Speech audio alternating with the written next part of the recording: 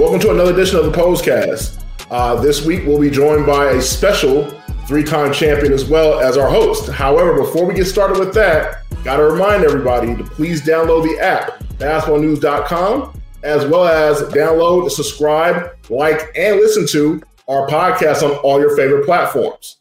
Now that that's out the way, we're going to go ahead and get it started. We have a three-time champion with the Toronto Raptors, Cleveland Cavaliers, and also my favorite team, Los Angeles Lakers. He is one of the best player development coaches of all time, and he's taking a pleasure to join us today. Welcome to the show, Phil Handy. Phil, how's everything going? Man, all is well. You know, it's extreme blessing to be on this show with you cats, especially my man Pose. Man, we go way back there.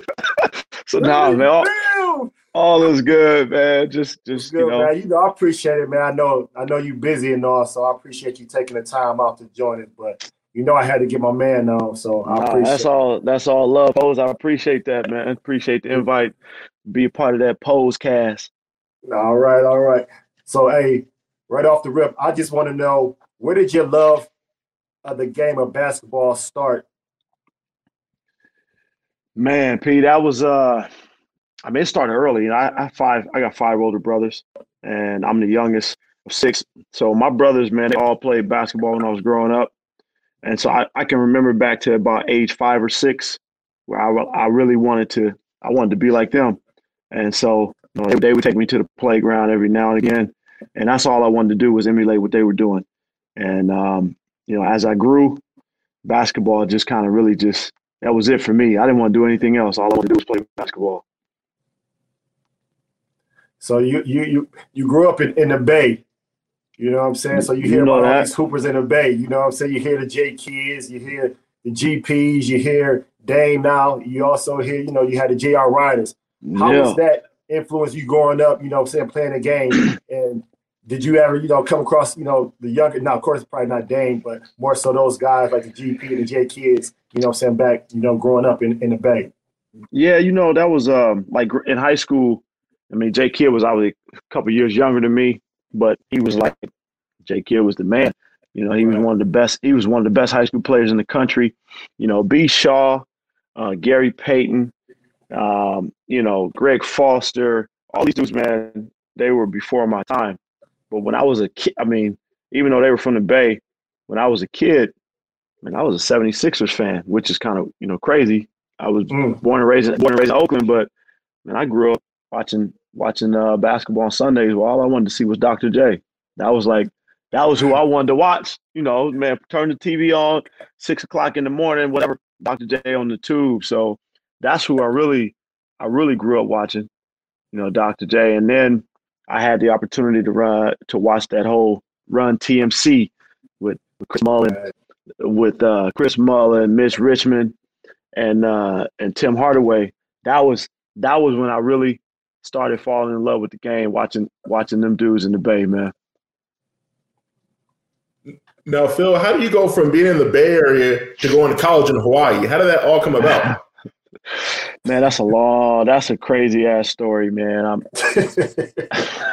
I was actually meant to go to Cal Berkeley and play next to J Kidd and Lamont Murray and some of the other guys there. And it was crazy. Went to junior college for a year. And one of my good friends in junior college, he didn't have a scholarship, and Hawaii was recruiting me. So back then, everybody want to take their trip. Forget it. I'm just going to take my. Hey, listen, yeah, man. I was like, shoot, man, I'm trying to take this trip to Hawaii, and I went on the trip. I had no thoughts in my mind I was going to sign with Hawaii, but my boy, he was playing junior college with me at a school like 10 minutes from mine. He didn't have a scholarship. So I thought I was being slick. I wanted to throw Hawaii off my tail and say, hey, if you guys sign my boy, I'll come. And so Hawaii back then was like, listen, if you don't commit to us, you can't take the visit. So my way out of committing was to take the visit and then be like, hey, y'all want me to come? You sign my boy, I'm coming. I thought they was going to be like, nah, we're not going to do that. Man, they asked me to send some video of my boy. He sent the video. They signed him first. That's how bad. What's his name? What's his name? No, don't get me wrong. He can hoop. Don't get me wrong. He can hoop. His name was Wendell Owens. Boy, was nice point guard, but I didn't think they were gonna sign him. Right? It was just I didn't know what the recruiting picture looked like, bruh. They signed that man, and I had every intention of going to Cal Berkeley. So they signed him, and I was like, nah. I was like, I'm not going. My father, being the man that he was, love Pops, rest in peace, old school.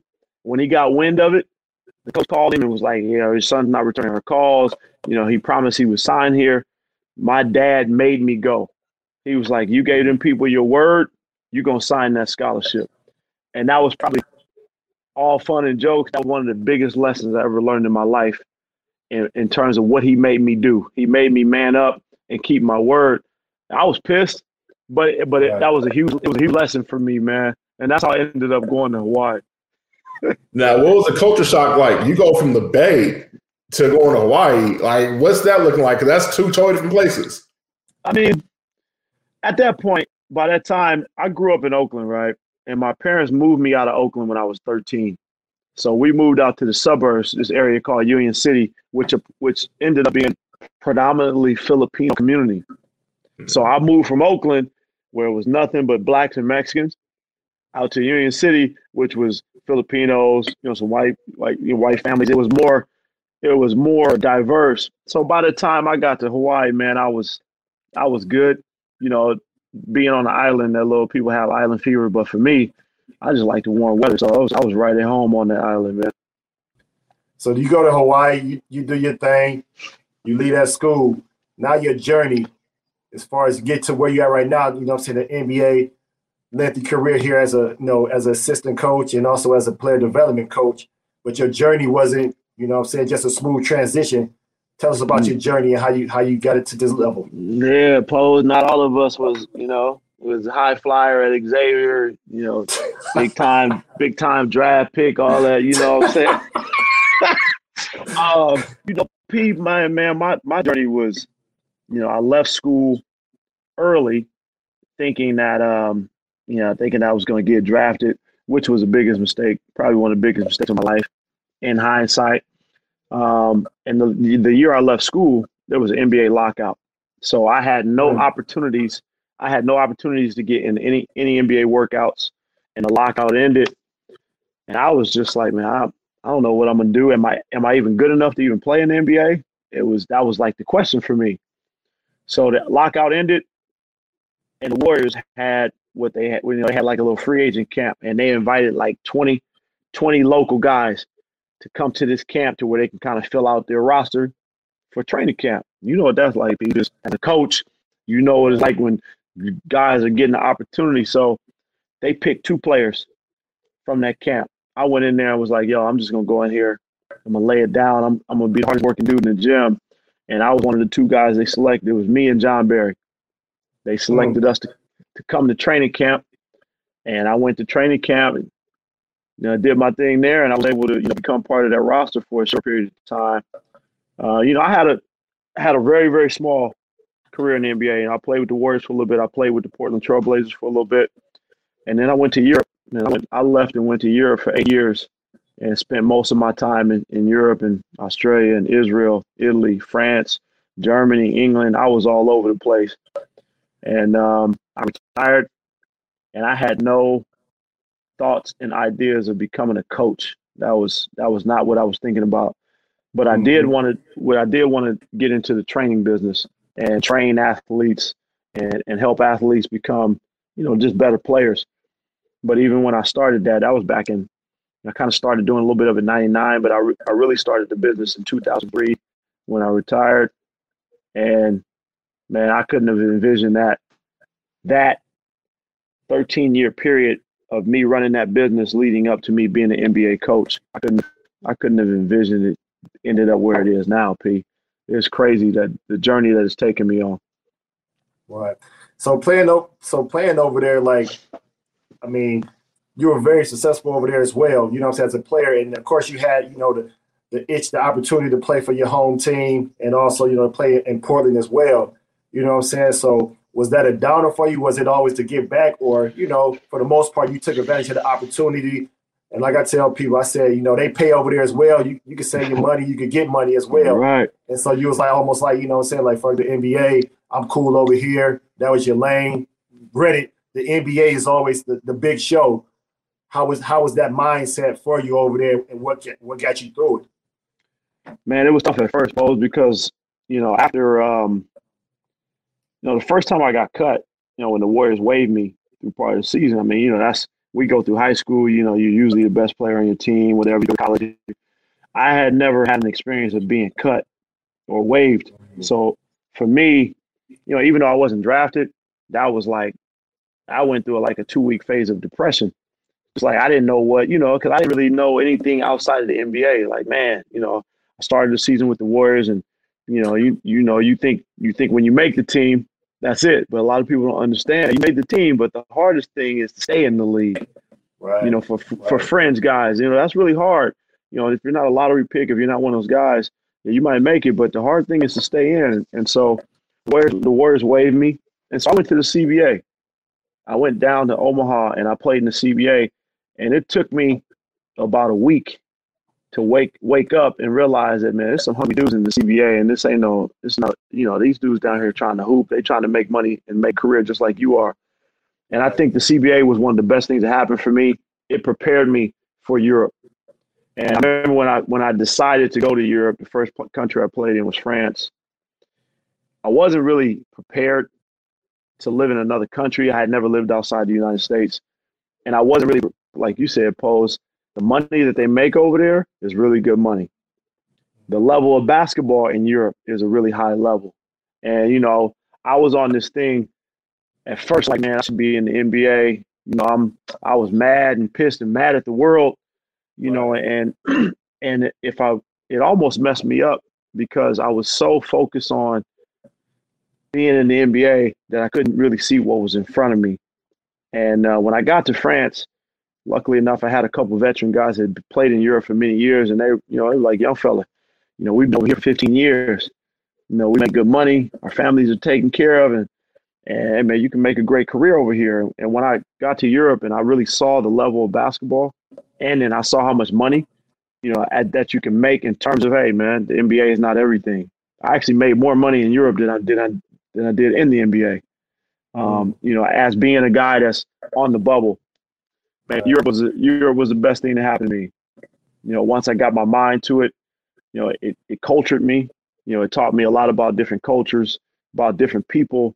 You know, it also helped me understand just how fortunate we are living in the States with a lot of the things that we have at our fingertips back then. So that was a great learning experience for me, just in general.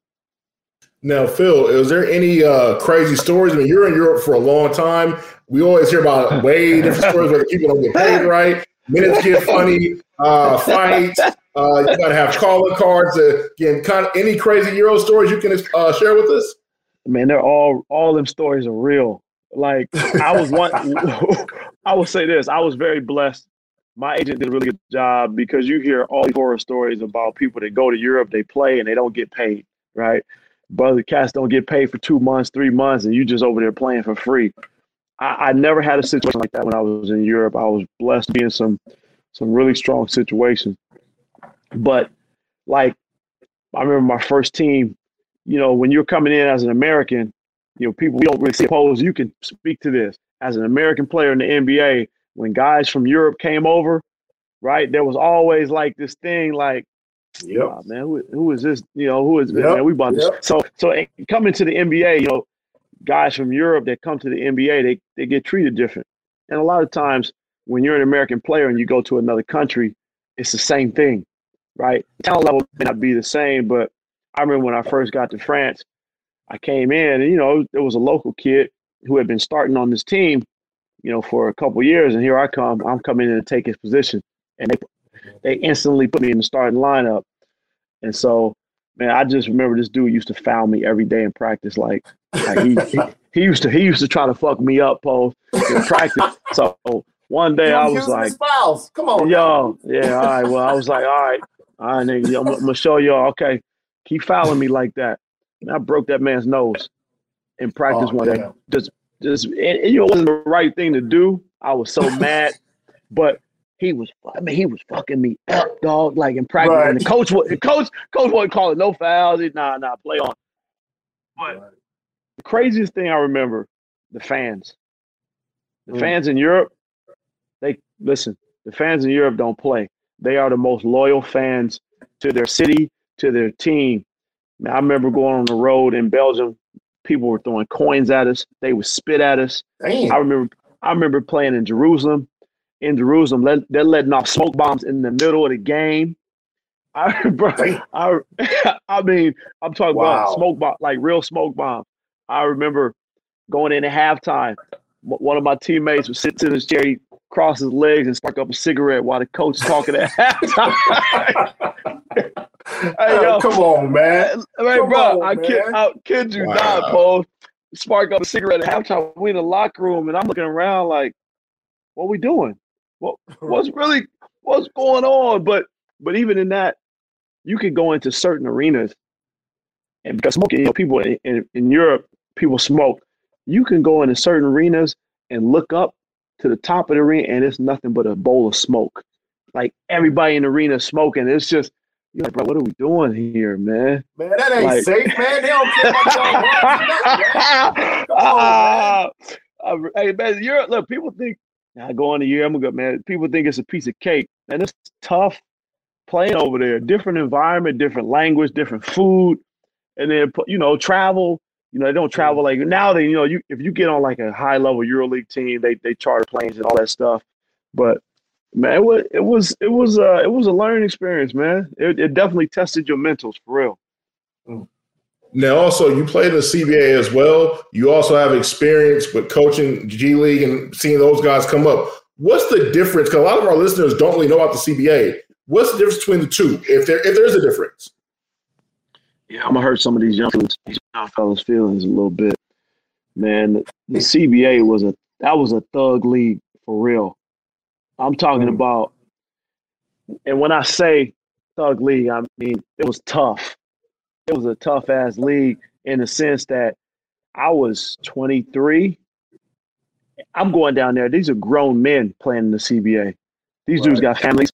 These dudes are like in their 30s. They're still trying to hang on to their basketball careers, but they can play. And then there's NBA guys like the Mario Ellies, the Vincent Askews. You know who those dudes are. Them type of dudes of the world that played in the CBA for a long time. It was a tough league.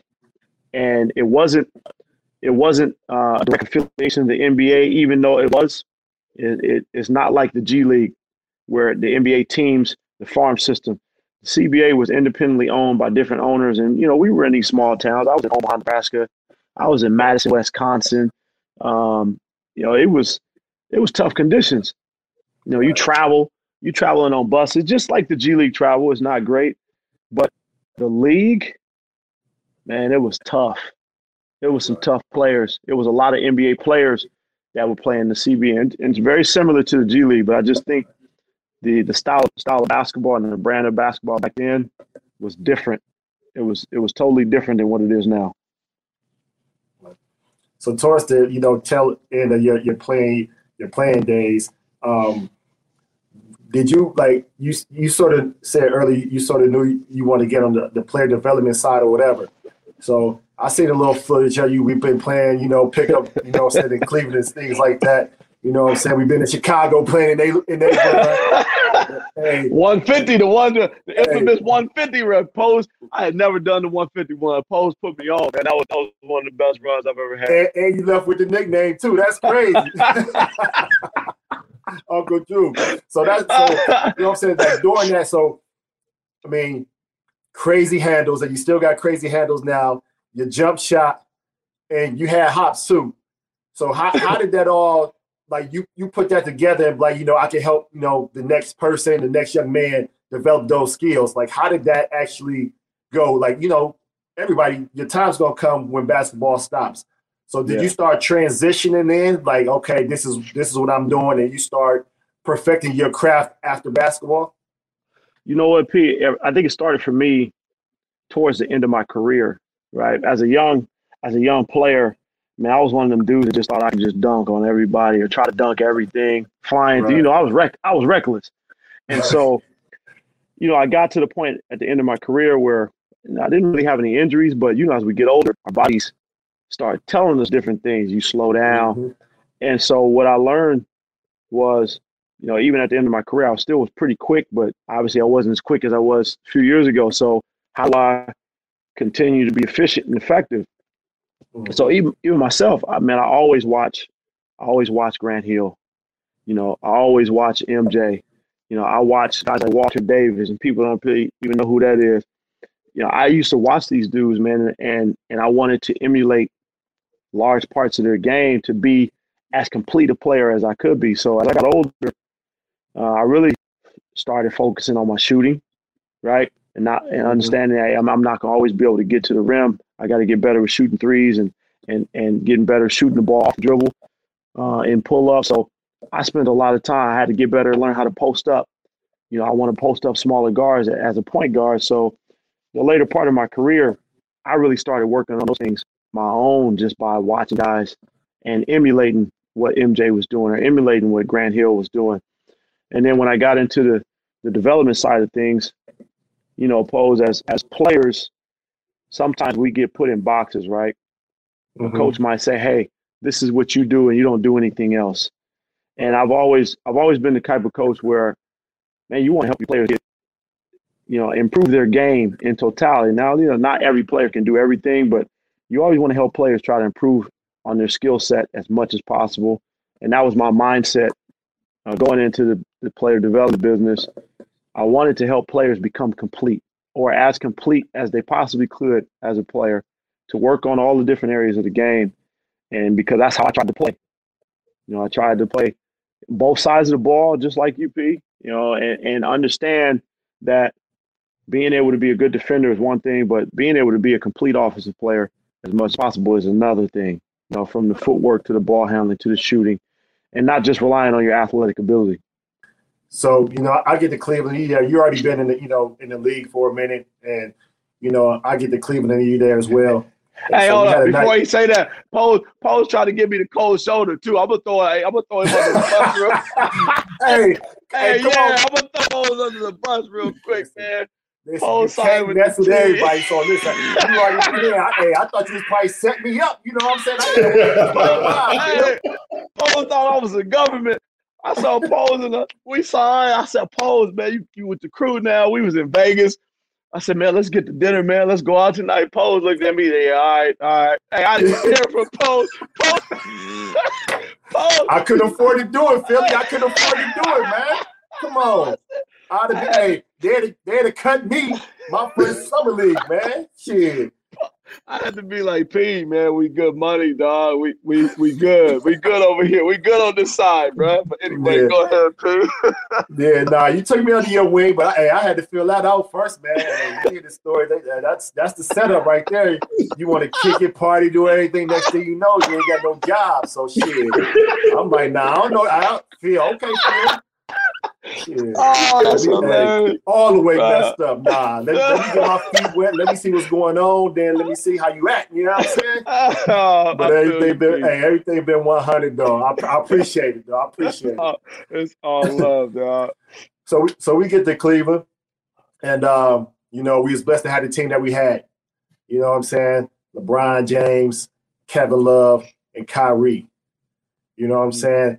So now you're on your assistant coach. You also player development as well. With Kyrie, and I know you have a good relationship with Kyrie, how did you help him and his game take off? Like I'm a big Kyrie fan. He's talented. I like how he shoots the trade ball, his mid-range game, and how he finishes at the basket, right hand, left hand, whatever it is. But I'm a big Kyrie fan.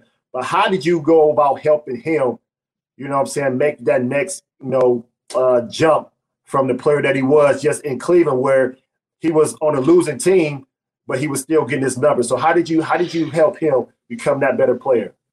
Man, Pete, you remember that first year that I got to Cleveland. I remember you were coaching with Canton, right? Yep. And that was it was a challenge in itself because Kai, man, as you said, unbelievable talent. I mean, that dude is probably the most naturally gifted dude I've ever been around. And P, you've been with him. You've been in the gym and you play ones with Kai on a daily basis. So really, for me, when Mike Brown hired me, it was more about, hey, Phil, we want you to really come here and mentor this kid and help him as best you can. And the draw was, I just left LA with Kobe. I was with Kobe and the Lakers. Kyrie really respected Kobe. Kobe was a big fan of Kyrie, and Kobe played a huge part in helping, from a pure standpoint of getting him to understand what the mindset needs to be. And when I got to Cleveland, I asked Kobe, look, if you don't mind mentoring this kid and helping, it would be tremendous, man. He's tremendously gifted. And the challenge for me was to help Kyrie just understand how important the work was. Look, man, you are supremely, like Pose, you built your career on being the hardest working dude on your team, so helping Kyrie to understand, Kai, if you're willing to put in the work and craft and really focus on, some finite things to help you with your ball handling, help you with your footwork, help you with your balance, man, you're gonna take your game to a whole nother area that you don't even think is possible. And once he bought into that, Pose, it was easy. It was easy because it wasn't anything that I was influencing him. It was really just that he bought into getting the work in. And right. Pete, that's one of the hardest battles, right?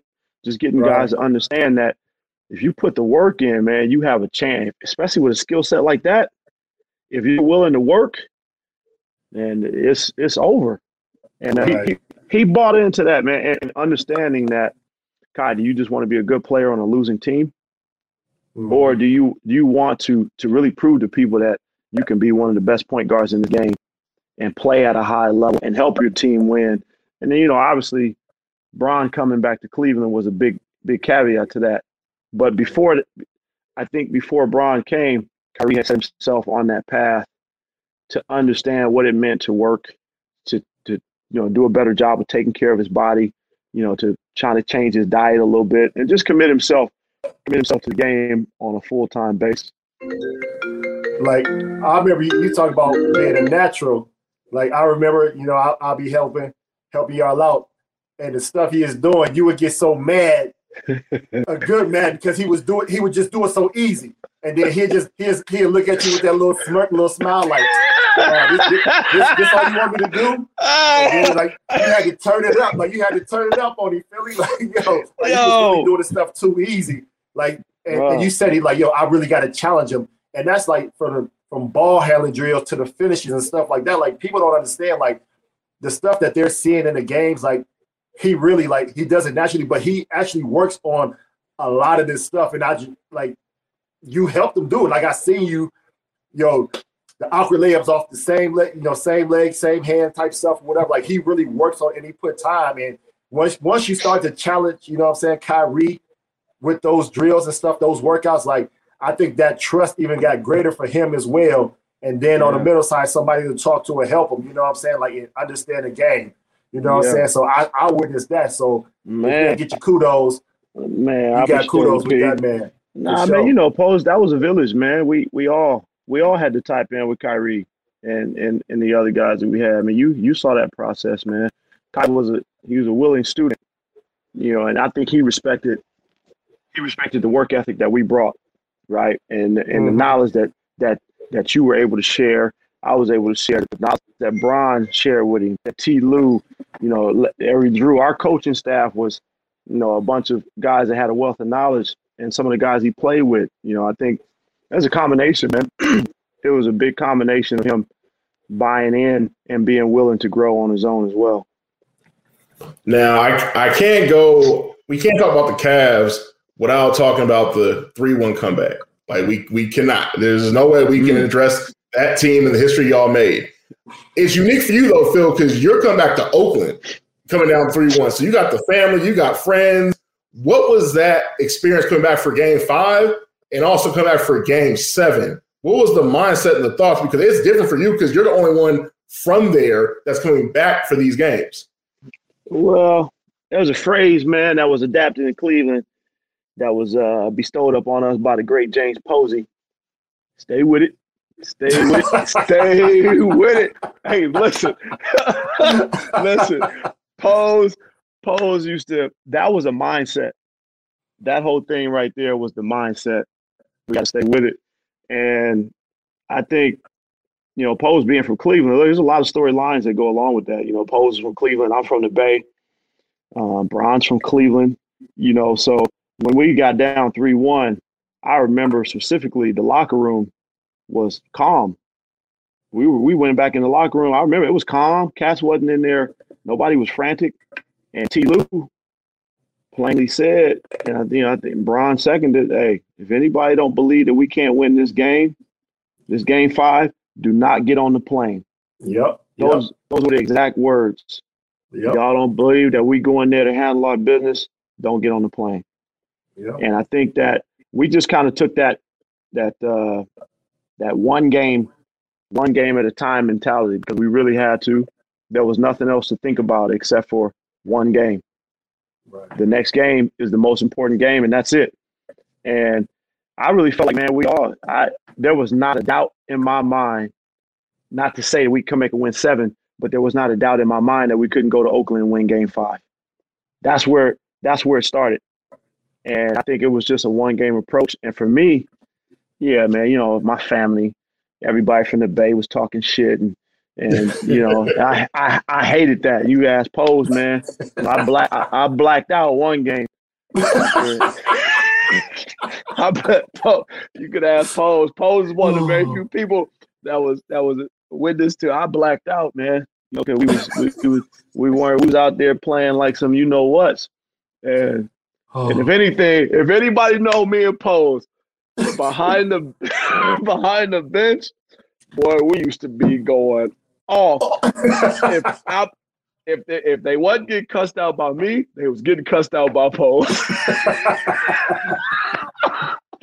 One way or another. But the mentality was just, we really had to stay with it, man. And that was something that kind of stuck with our team, of just taking that one game approach.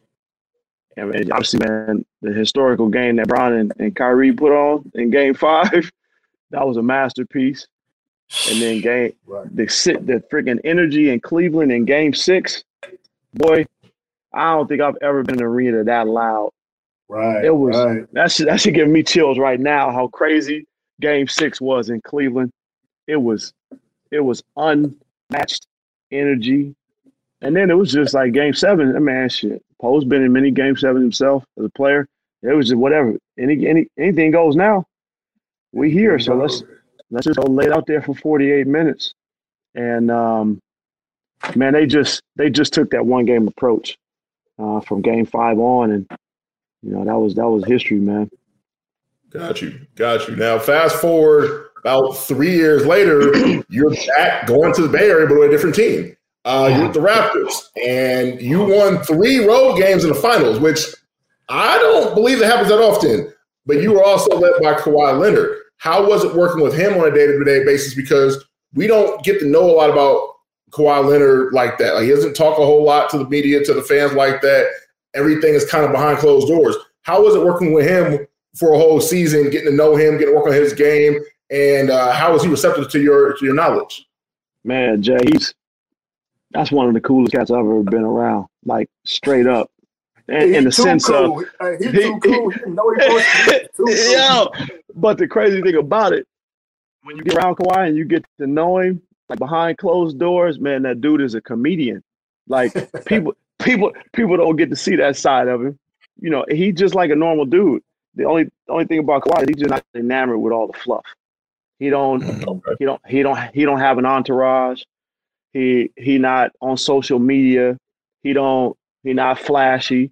He just, hey man, he got his boy, Jeremy, who's assistant coach with the Clippers. He got his uncle and his family. And he keep his circle tight. And he's just one of them dudes where I just want to hoop. I just want to get better and hoop. And man, I remember when I signed in Cleveland. I signed in Toronto. I was still in Cleveland, and I hadn't left Toronto yet. I signed maybe 3 days prior. I woke up one morning, turned on the TV, And I'm seriously, as soon as I turned the TV on, ESPN was like breaking news. Kawhi Leonard gets traded to the Toronto Raptors. Bro, when I tell you I fell out of the bed, I fell out of the bed. Right. I was like, come on, man. Because my mindset was going to Toronto, I was a big fan of DeMar. And I was excited to be able to try to build a relationship with him and work with him and help him with his game. I was already locked into, all right, this is what I see with DeMar. And then here comes Kawhi. And I remember I let the dust settle. And then I reached out to Nick and said, hey, can you send me Kawhi's number? Because I didn't know Kawhi. I had never had any interactions with him except say what's up whenever we played. But I text Kawhi and said, man, I've always been a fan of your game and how you play. And I'm really looking forward to building a relationship and working with you on the floor. Man, that dude texted me back and was like, when you pulling up to San Diego? And that was it. I went to San Diego. And we spent like a month and a half before we went to training camp working every day. And his thing that impressed me the most was when I first met Kawhi, he just said, look, coach, I'm very straightforward. I'm very honest. I'm all about the work. If I'm not doing something, you tell me, because I'm going to tell you if you're not doing something. And he said, I like the gym to be quiet. I don't like people. I don't like noise. I just want to get my work in. Man, when he said that to me, I was just like, let's go. That's right. That's right up my alley, and just a student of the game, man. Like a real student of the game and wants to be great. That's all he would always talk about. When I first got there, he was like, yo, we need to link up with Cole. I want to link up with Cole, man. When can we link up with him? He just wanted to soak up the knowledge, but one of the best dudes I've ever been around, straight up. So speaking of that team, too, you also had a connection with Coach Nurse. Tell us a little bit about that. Man, I played for Nick Nurse. That was one of the coaches I played for in Europe. Right.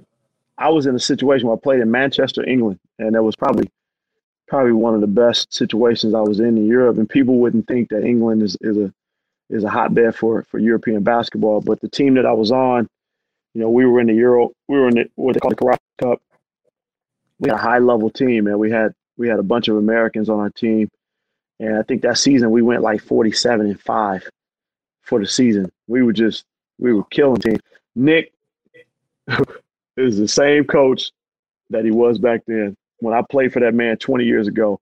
And it was kind of ironic just to have the opportunity. We won a championship together in Europe, and then to be able to come and coach with him and 20 years later and win a championship with him in Toronto. That was unbelievable, man. And that was the easy process for me from playing for him and coaching with him, because I knew what kind of coach he was as a former player, and then that was pretty easy for me to be able to build that relationship with him on the backside. Get back to Cleveland, what I'm saying? You talk about our time there, and I spoke of Kyrie. Of course, LeBron James, the man. Best player in the league, and continues to get better and better each year. And what is, I don't even know how to put this, but like it's something about you that can help, like they trust you enough to help them elevate their game. And how did you win over Brian in that aspect? Because, hey, he already the best player, so he don't really got to listen to nobody, whatever. But he gets it done. But if you look at his skill set, it has continued to get better, like since then. So how did that happen? And what can you say about his work ethic and how you try to help his game elevate as well? Man, Pose, I think you're one of two coaches in the NBA that played against Bron and coached him. You and T. Lue, right? And I think, and now Jay Kidd too. But I think, Pose, you saw him every day, and you've been around some great players. His work ethic, man, is second to none. P, like we would get there, Bron's in the weight room early. Bron is on the court before practice. He might stay on the court a little bit after practice. He might be in the weight room or getting massage or getting his treatment. But his work ethic on and off the floor, P, is there. I don't think there's anybody that does it. The Kobe's. No, but it's. I mean, I mean to cut you off, but it's crazy that you say it because like people think like this man. You talk about the best player. Like he goes to bed early as hell. Sleep. He He goes get to his bed rest. early as hell because his day starts early as hell. Like he's already done worked out a couple of times before he actually got to the arena. You know what I'm saying? So Right. You know, he posted something the other day about, I guess, an interview where he was saying, you don't get tired. He's like, I don't get tired because I get my rest and I take care of my body. But P, I think the thing that impressed me about Bron the most is, again, I didn't know Bron before he came back to Cleveland. Just coached against him a few years. What impressed me is his coachability. He is coachable. Like, he is probably one of the most coachable guys that we've been around. And people that don't know him, the media, or he's a coach killer. But coach, you can attest to, he is quite the opposite. He's a smart basketball player. His IQ is high, and he challenges us, right? He challenges us as coaches. He gonna challenge us as coaches to know our shit, right? And that's what the great players do. They're smart. They know the game. They know offense. They know defense. So we as a coach, we better have our shit together.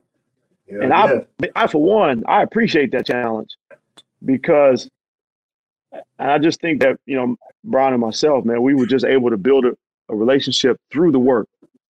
Nothing else. I didn't know Bron, and I think once he saw how I worked and how all of us worked, I think the respect of just the work ethic is what leads the charge. And then just the understanding and knowledge. Okay, this coach know what he's talking about. Are these things helping me with my game? And to his credit, being the best player in the game, he remains coachable. He's willing to continue to put himself in uncomfortable situations to where he can continue to get better as a player. And that's what you see year in and year out, man. He's not satisfied, and he's always trying to push the envelope and add different things to his game, even at this point in his career. So what was the first thing you helped him with? Well, I remember the first day, when he signed and we got back to Cleveland, I sat down with him and I said, hey, Bron, man, look, you are who you are. You know, what as a coach can I help you get better with? What areas do you want to improve? So I wanted to hear from him. You know, I have my own ideas, but it's always good for players like that to hear, hey, what's his mindset? Where does he see? What does he want to improve on? And then we can start with that. And the main thing he said to me was my ball handling and footwork. You know, those two things were the two things that, you know, I like to work on everything. He said, but I want to get better with handling the basketball, and I want to get better with my footwork. And he said to me, Coach, look, I'm very efficient. I don't like to waste time at work. I don't like to be on the court for a long time. Let's get our work in. Let's work hard, and I get off the court. And again, that information for me was everything that I needed to hear to where I could figure out a way to help him continue to improve as a player. And man, that was, what was that, 6 years ago? It's been a minute now just to be able to, you know, continues to build a relationship with him on the floor. Now, you also had the pleasure of being with Kobe Bean Bryant outside of the season. Can you share your first experience? I heard a story that there was a time difference of y'all first session or something happened, like you thought supposed to be PM, he was AM. What exactly happened with that? Yeah, man. Again, Jay, it was when I first got hired by the Lakers in 2011. Same story. I didn't know Kobe at all. And, you know, Mike Brown, again, hired me, and he said to me, he said, look, I don't care what you do, but you got to figure out a way to build a relationship with Kobe and make sure you help him with his work. And I was like, all right, coach, no problem. So, you know, I got hired. The lock, again, 2011 was another year of a lockout. The lockout ended, and we went straight into practicing. So my first day on the job, you know, I didn't even bother Cole. I just said, man, I got to work and figure out how to build a relationship with these players. And I just told players, hey, this is, you know, I need you guys to be on the court at a certain time. I didn't say anything to Kobe. And he literally, the first 3 days, he came out of the training room and would sit on a chair and watch me work with guys for about 3 minutes. He would sit there, he would watch, and then he would go back in the training room. He didn't say nothing to me. He just sat and watched. And maybe about 2 weeks later, you know, he texted me and was like, hey, man, I need you to meet me at the gym at 5:30. And this was like, it was like 2 o'clock in the afternoon. And so I was like, bet, let's go. Let's get it. I'll wait for that text. So, right. man, I pull up to the gym at like 4:30 that day, thinking he was like that evening. I pull up to the gym 4:30. I'm there. I'm ready. Whatever. I'm thinking about what we're gonna do in workout. Blah blah blah. So 5:15 roll around, 5:30 roll around, 6 o'clock roll around. He not there, and I'm like, damn. This how you get down. All right. Right. So I go home. And next day I come back for practice. Practice is at like 10 o'clock. I show up usually around 7:30, trying to get ready. Man, I get to the practice facility. This man come barging out of the training room. Hey, mofo, you what's yours? You just ain't gonna show up, Nick. He going in on me. Right. And so I'm like, I'm like, bro, man, I was here, bro. You told me 5:30. I was here last night. I was here. He said, man, listen, I'm at 5:30 this morning. Oh, hell no. Bruh, listen. I looked at that man in the face like, damn, you really messed that one up, bruh. And he was like, man, be here tomorrow on time. And I was right. like, damn. Yo, I didn't even put it together knowing who Cope was. Dude that works out super early. I was so geeked. I just thought he meant like 5:30 in the evening because it was so early that afternoon. Right. And that man meant 5:30 in the morning, Jack. Like, don't play with my time. And then, but after that, man, we were, he was again, he was gracious enough to listen or even, value what I thought. And I did the same thing with him. I said, man, how can I help you get better? Like, what do you want? And he said the same. I mean, I want to continue to get better with my ball handling. And I'm always looking for different things with my footwork. And he's a footwork master. So yes, sir. But the thing about those dudes, man, Pose, and Jay, the thing about those guys is they teach us so much. Like, as coaches, we learn. Like, I learned so much stuff from Kobe. I learned so much from Bron. I learned from Kyrie. Any player we ever had, I learned. They teach us so much about ways that we can become better teachers and coaches, if we're really paying attention. Now, what's the difference between developing and being with the superstar guys and the guys who are not superstars? They may be role players. They may be younger players. They may be guys on that trajectory. What's the main difference that you noticed? I mean, for me personally, I don't treat them any different. I treat them all the same, man. They all got to get their work in. And I don't have something where I'm going to treat LeBron any different than I might treat, Taylor and Horton Tucker. They got to get their work in. And so it's all about helping guys get better. Now the workload might be different, Jay, in the sense that, LeBron, again, very efficient. His workload during the season might be a 20-minute clip, and he knows in 20 minutes I'm going to get my work in, be really efficient, whereas Taylor's workload might be 35 to 40 minutes, because he's not playing much. So those are the only real differences. And then, obviously certain players have to work on certain things. But in terms of how I've always approached working with players, my approach is the same. It's business, it's work. Let's get the work in. I'm not going to baby you. I'm not going to treat you any different. This is all about you getting better as a player. So you had a conversation. I mean, you hear it. You hear about the Kobe Bryants, the comparisons, LeBron James, and now Kawhi and stuff like that. What sort of separates each of those players just from each other at the end of the day? But Brian, his list goes on, accolades and things like that, and then his ability to reach the finals.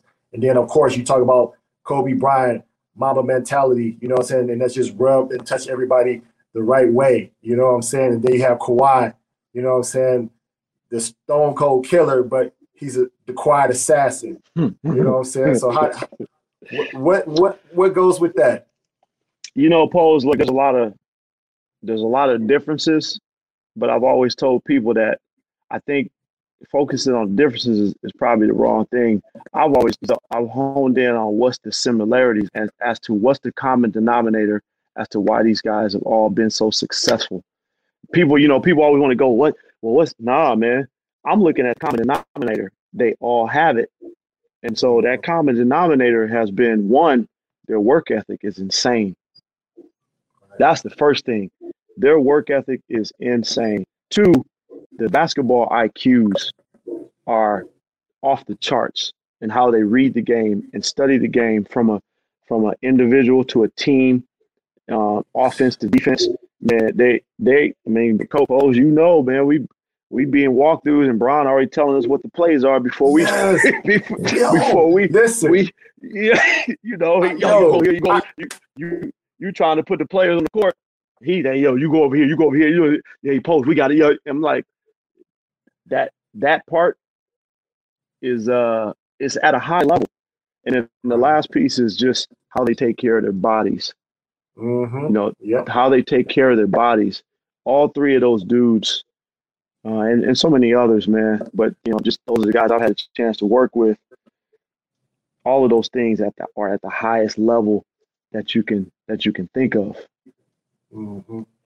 It's funny, man, because I'm in Cleveland with Brian. I'm doing my little scout report. I'm prepared and everything. I got everything ready. It was almost disrespectful, almost to it's because it's Brian IQ. There's this man, he's sitting like this under the basket. He's just biting on this little nail or whatever. And like you said, you're gonna do this. You're gonna come around this and set the screen, fair screen, be ready for this. Look, he's telling you what the offense gonna do, and then he's telling us what we gonna do defensively. Like, make sure the bottom guy right there, make sure you're there, and all this. He just like this, right there talking. I'm like, damn, Brian. Okay. But I think that also, if guys, that never played with them, like that right there, let alone we should have showed like how special he is. And I'm talking about like this is every shooter on every team. He knows their plays and he can just walk you through them and everything. So I think just from the teammates, they was like, shit, he's smart. They probably had to do a better job of preparing for games because he could quiz them and test them like he was testing us. Like you said, you had to be on your P's and Q's because you didn't want to look crazy, with Brown asked you a question not having an answer. So, man, right. 100%. That's what I really learned about a lot of these great players, man. They study the game as much as we do as coaches. And, it's one of those things where, one, you got to be comfortable. You said, Paul, you did your homework, you were ready. So it was just like, and not be intimidated by that, right? Yeah. Not be intimidated by it, but just understand what kind of basketball IQs that you're working with, man. And again, that to me is the ultimate challenge because it pushes us as coaches to make sure that we're on top of our game. I know, y'all have, a busy season. What I'm saying? Last year was a challenge with the bubble. How was that? How was y'all able to maintain focus and manage to win a championship through the bubble?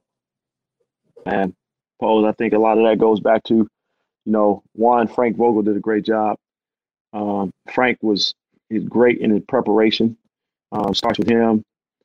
Second part was I think the Laker organization did a great job of just making sure that we had, as a team, things that we need, food, and the NBA did a great job with preparing the bubble. Like a lot of people talk about the bubble, man. We had everything we needed in there. You had food 24 hours. You had restaurants. You could go fishing. You could do a little bit of bowling at a movie theater. You can go golf. So we had all these different things that we could do. But I think that the main thing was, look, Bron and Rondo set the table, and AD obviously too. But the mindset of what are we here for?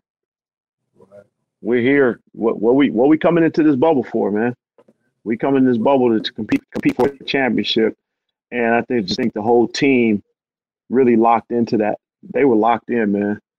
They were locked in, and they took advantage of just what we were doing there instead of trying to find excuses, or they locked into playing basketball, and that was very evident in how they performed. And you just spoke about AD. What I'm saying? How was his transition? From New Orleans, getting to the Lakers. Now you playing with Bron. That was in the midst of things, the ultimate goal to get to LA and play with Bron. How do you think Bron has affected, AD with his growth and, being the best player he can be? Oh man, tremendously. I see both like the impact they've had on each other. Pose has been tremendous. I think AD pushes Bron just as much as Bron pushes AD, and the respect level that they have for each other, man, is at a really really high level of just respecting each other's skill set, respecting what they bring to the game, and then just respecting each other's space as superstars, right? You can tell, man, that they genuinely like each other to get along on and off the floor, but it was seamless.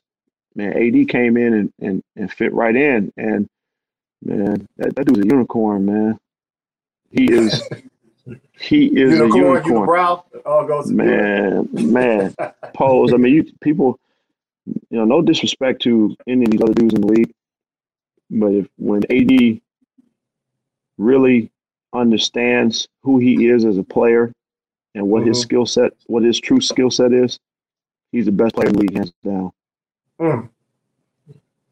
Just because of his size, his ability to play inside, outside, he can handle the ball, he dominates on defense. He's a unicorn, bro.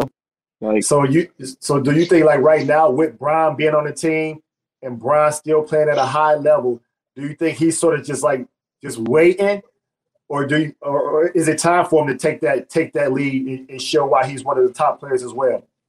I don't think Bron's waiting. Bron allows AD to be. I mean, I don't think AD is waiting, but Bron definitely wants him to be who he is. Right. Hey, man, be who you are, bro. Do what you got to do. We we here for it. And Bron he's been real supportive with him. I just think that I think AD is continuing to check the boxes as a player and continuing to grow. And just the maturation, right? Maturing. And then feeling comfortable in his own skin, and then you see more of that. You see more of that killer coming out, because when he's in kill mode, right, man, it's a problem. Jesus. Yeah, it's a problem. It's a real problem, bro. Like it's a real problem. Now, before I ask my next question, I have to actually tweet a compliment towards you, Phil.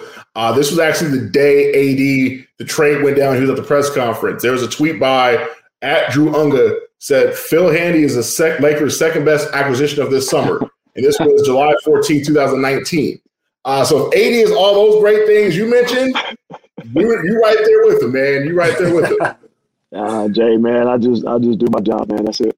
Do my job, stay in my lane. That's it, man. Fair enough. Now, with that being said, how difficult is your job to develop younger players while you're competing for a championship? Because you know how it is. It seems like a lot of the championship teams are older guys, the rotation's tight, and the young guys kind of get lost in the shuffle at times. How difficult is it, or how challenging is it to develop a lot of the younger guys and make sure they're ready to play, even though their minutes may be 5 minutes one game, 20 minutes the next? What's the challenges with that? I mean, I've been fortunate. The teams that me and Pose were on in Cleveland, we didn't really have too many young guys. Jetty Osman, Kay Felders. We had young guys that worked. Matthew Dellavedova. So we had some young guys that really understood the game a little bit. From even though they were young, Jetty had been playing professional basketball overseas. Kay Felder went to college for 4 years. Matthew Dellavedova went to college for 4 years, and they played in long stretches in NCAA tournaments. So their development it wasn't very difficult at all. And it's pretty much similar here with the Lakers. Taylor Horton Tucker is really one of our only young players. Kyle Kuzma's still fairly young, but man, our development is pretty consistent, Jay, with our vets and the young guys. So it's really, not too much different. Everybody works every day.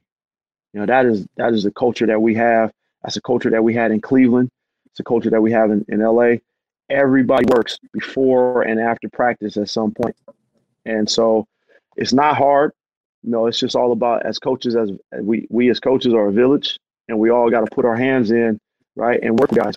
We all have different ways of working. Like, I used to learn a ton of stuff from Pose, some of the workouts he did with guys, and just learning and helping each other.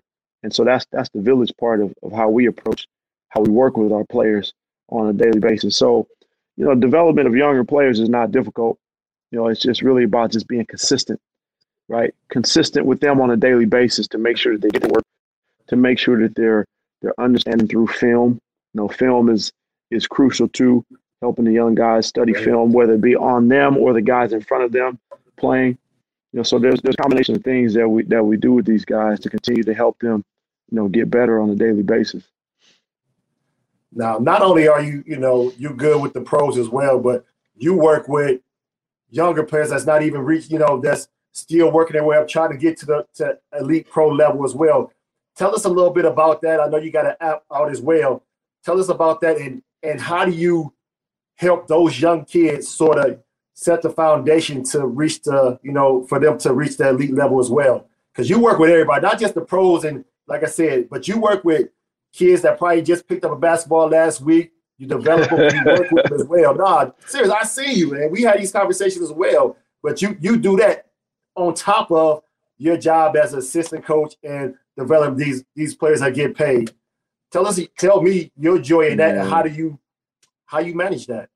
That's just pure love, Post. I love the game, man. Like, P, when I started this, 94 Feet a Game is the name of the company, and the app is, called the 94 Feet a Game app. But I started working with kids back in 2003, back in 1999. I was working with kids. I wasn't working with pro athletes. I had a couple pro athletes, but I was working with high school kids, middle school kids, boys and girls. And just my love for the game was I wanted to help these young athletes build themselves into better young people. It wasn't even, basketball is a small part of it, right? But just help them gain some confidence, help them gain some work ethic, help them gain some character in terms of just how to be a better teenager. What's your work ethic? What's your accountability? That's where it all started for me with the youth. And when I got hired on as an NBA coach, my first few years, I had to take a step away from that. And I forgot. I really did, because I was so embedded in, okay, I got to do my job. Make sure my job, take care of my responsibilities. And man, at some point, I got to Cleveland, my later years in Cleveland, probably about year 4. I found my way back to working with kids again in my free time, in the off season when I could, whenever I had a chance. And man, I forgot how much I loved it.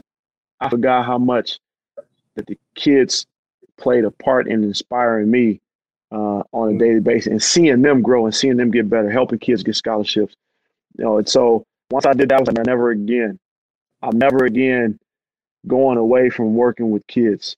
I don't care what my job is. I don't care if I become a head coach. I'm always going to put some time into the kids to help them get better. And anybody for that matter, anybody in the basketball community, that's why I started the app, Post, was to be able to share my knowledge. We use the phrase anywhere, anytime. I want to be able to share this knowledge that I've been able to accrue for many years of coaches I played for, the great players I've been able to coach with. And why not share that knowledge? Why not impart that knowledge on the basketball community to where other coaches can learn, other players can learn, and leave something positive in the basketball community, man. And so that's my pure love for the game, P. Just being able to give back and share as much as them, because at the end of the day, suppose if I pass away tomorrow, knock on wood, I can't take this knowledge with me, right? Right. It doesn't do anything. So it's just the same as money. For me, it's the same as I pass away. Material things I can't keep. This knowledge that I have, God has blessed me with it. So why not share it and help other people do something good with it as well? Now, what are your thoughts on how skill training has become with social media? Because it seems like every year we see somebody new doing it, and the qualifications aren't there, and the drills that they're putting them through don't relate to the NBA game or basketball in general. What are your thoughts on the newfound rise of coaches and the whole industry in general? I have my thoughts. I'm curious to hear your thoughts. Well, this is where the Oakland side of the field comes out with that bullshit. Like, it's a lot of bullshit out there. And look, to this point, man, I have love for all these trainers out there that are working and grinding, right? They're trying to do something positive. Man, me and Pose we used to watch videos. Pose would send me videos of trainers. They feel like, you're going to do this shit tomorrow. Well, always got Come on, bro. So, Polo know exactly what I'm talking about. He used to send me these videos like, bro, the training industry is so blown out of proportion because not everybody can be a trainer. And this is also part of the motivation of why I've started the app is to help people understand what real training looks like. I don't believe in gimmicks. I don't believe in anything that does not apply to the game of basketball, either by use or function. So I'm always trying to encourage trainers, listen, man, the best players in the world, they train at a high level, but there's a lot of simplicity to what they do, right? Yes, you can work on your ball handling. Yes, you can get better with your footwork. But at the end of the day, if they're not functional and applicable to the game of basketball, then you shouldn't be doing it.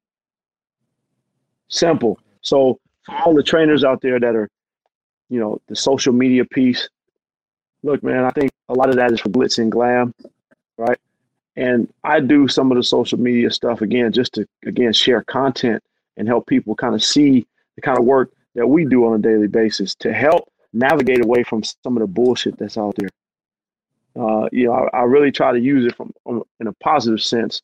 But no, man, the training industry is, people see it and they think it's a glamorous industry. It's not. Most people don't know how much time we put in as coaches on the computer, watching film. Players show up, they come to practice, they get in the weight room, and then they go home. Coaches, we're there long before, and most times we're there long after. Yeah. And so, people think that the training and the coaching world is just a glamorous or you can make a lot of money, but they don't really see the work that goes into it. And yeah, we work, but it's work that we love, right? We love doing this shit. So it's not like we got a real job, but we'll put as many hours in on it as we need to because it's what we love to do. And so you're not going to shortchange it. The training industry is social media, man, gives everybody the platform to talk. And, you know how I feel about that, P. Some people shouldn't be talking.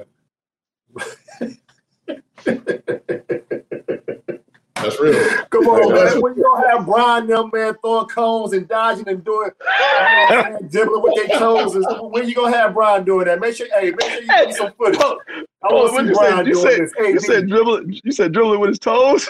Dribbling with his toes, you know what I'm saying? Like, man.